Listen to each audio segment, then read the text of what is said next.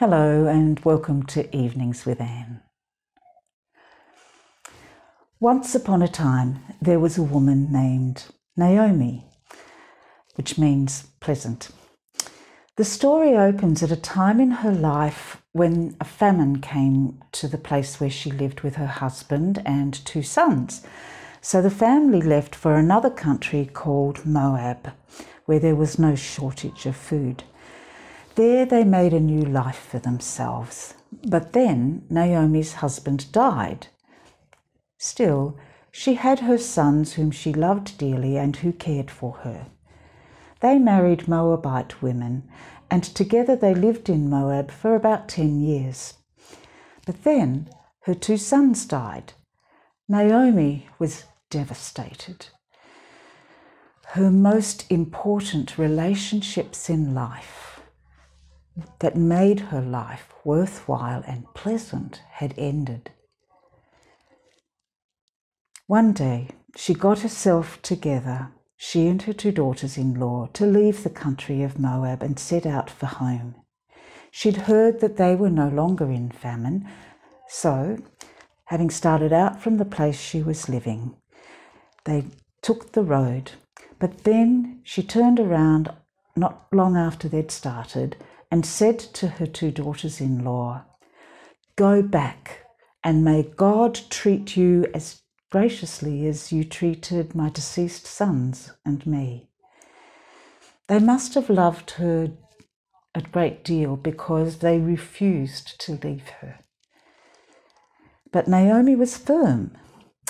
"Go back, my dear daughters. Why would you come with me? There's no hope for me," she said. "I've got no future to offer you if you come. It is more bitter for me than for you. God has dealt me a bitter blow,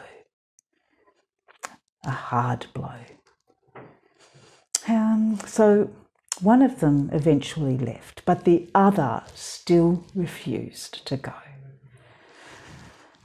When Naomi saw that, she gave in, and the two of them together made their way to Naomi's hometown of Bethlehem.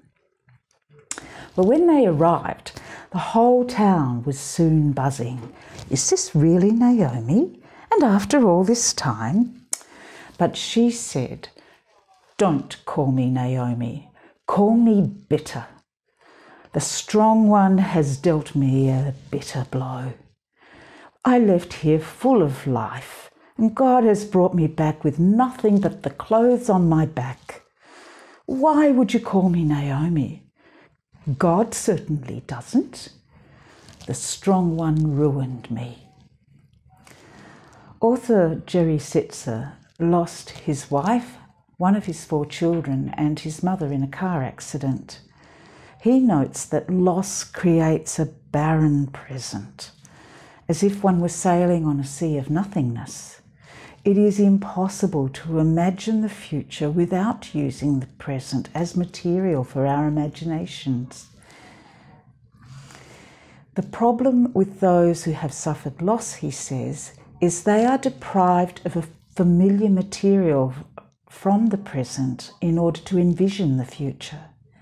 It strikes me that Naomi had that experience, and in her depression, she couldn't appreciate that although she had lost so much, she still had a daughter-in-law who loved her so dearly and who wouldn't leave her to be alone in her despair and barrenness of soul. The pain of loss can be bitter, can't it?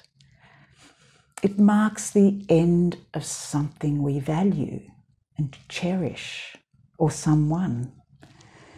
Whether the loss results from losing your job, a relationship breakup, losing trust and a sense of innocence because of a betrayal, abuse, or a trauma like rape, a child moving out of home, someone you love becoming gravely ill and dying, or losing your health and the capacity to do things you've always enjoyed doing.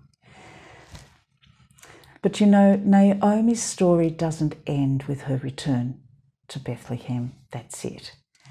there is a glimmer of hope because the story makes sure to tell us that she and Ruth arrived at the time of the barley harvest. Tomorrow evening, I'll explore that a little bit further. In the meantime, Sitzer says that in the midst of loss, gifts of grace come to us. Therefore, I pray that you and I may be ready to see and willing to receive these gifts. Remind us, suffering, triumphant God of love, that this requires a kind of sacrifice. The sacrifice of believing that however painful our losses, life can still be good.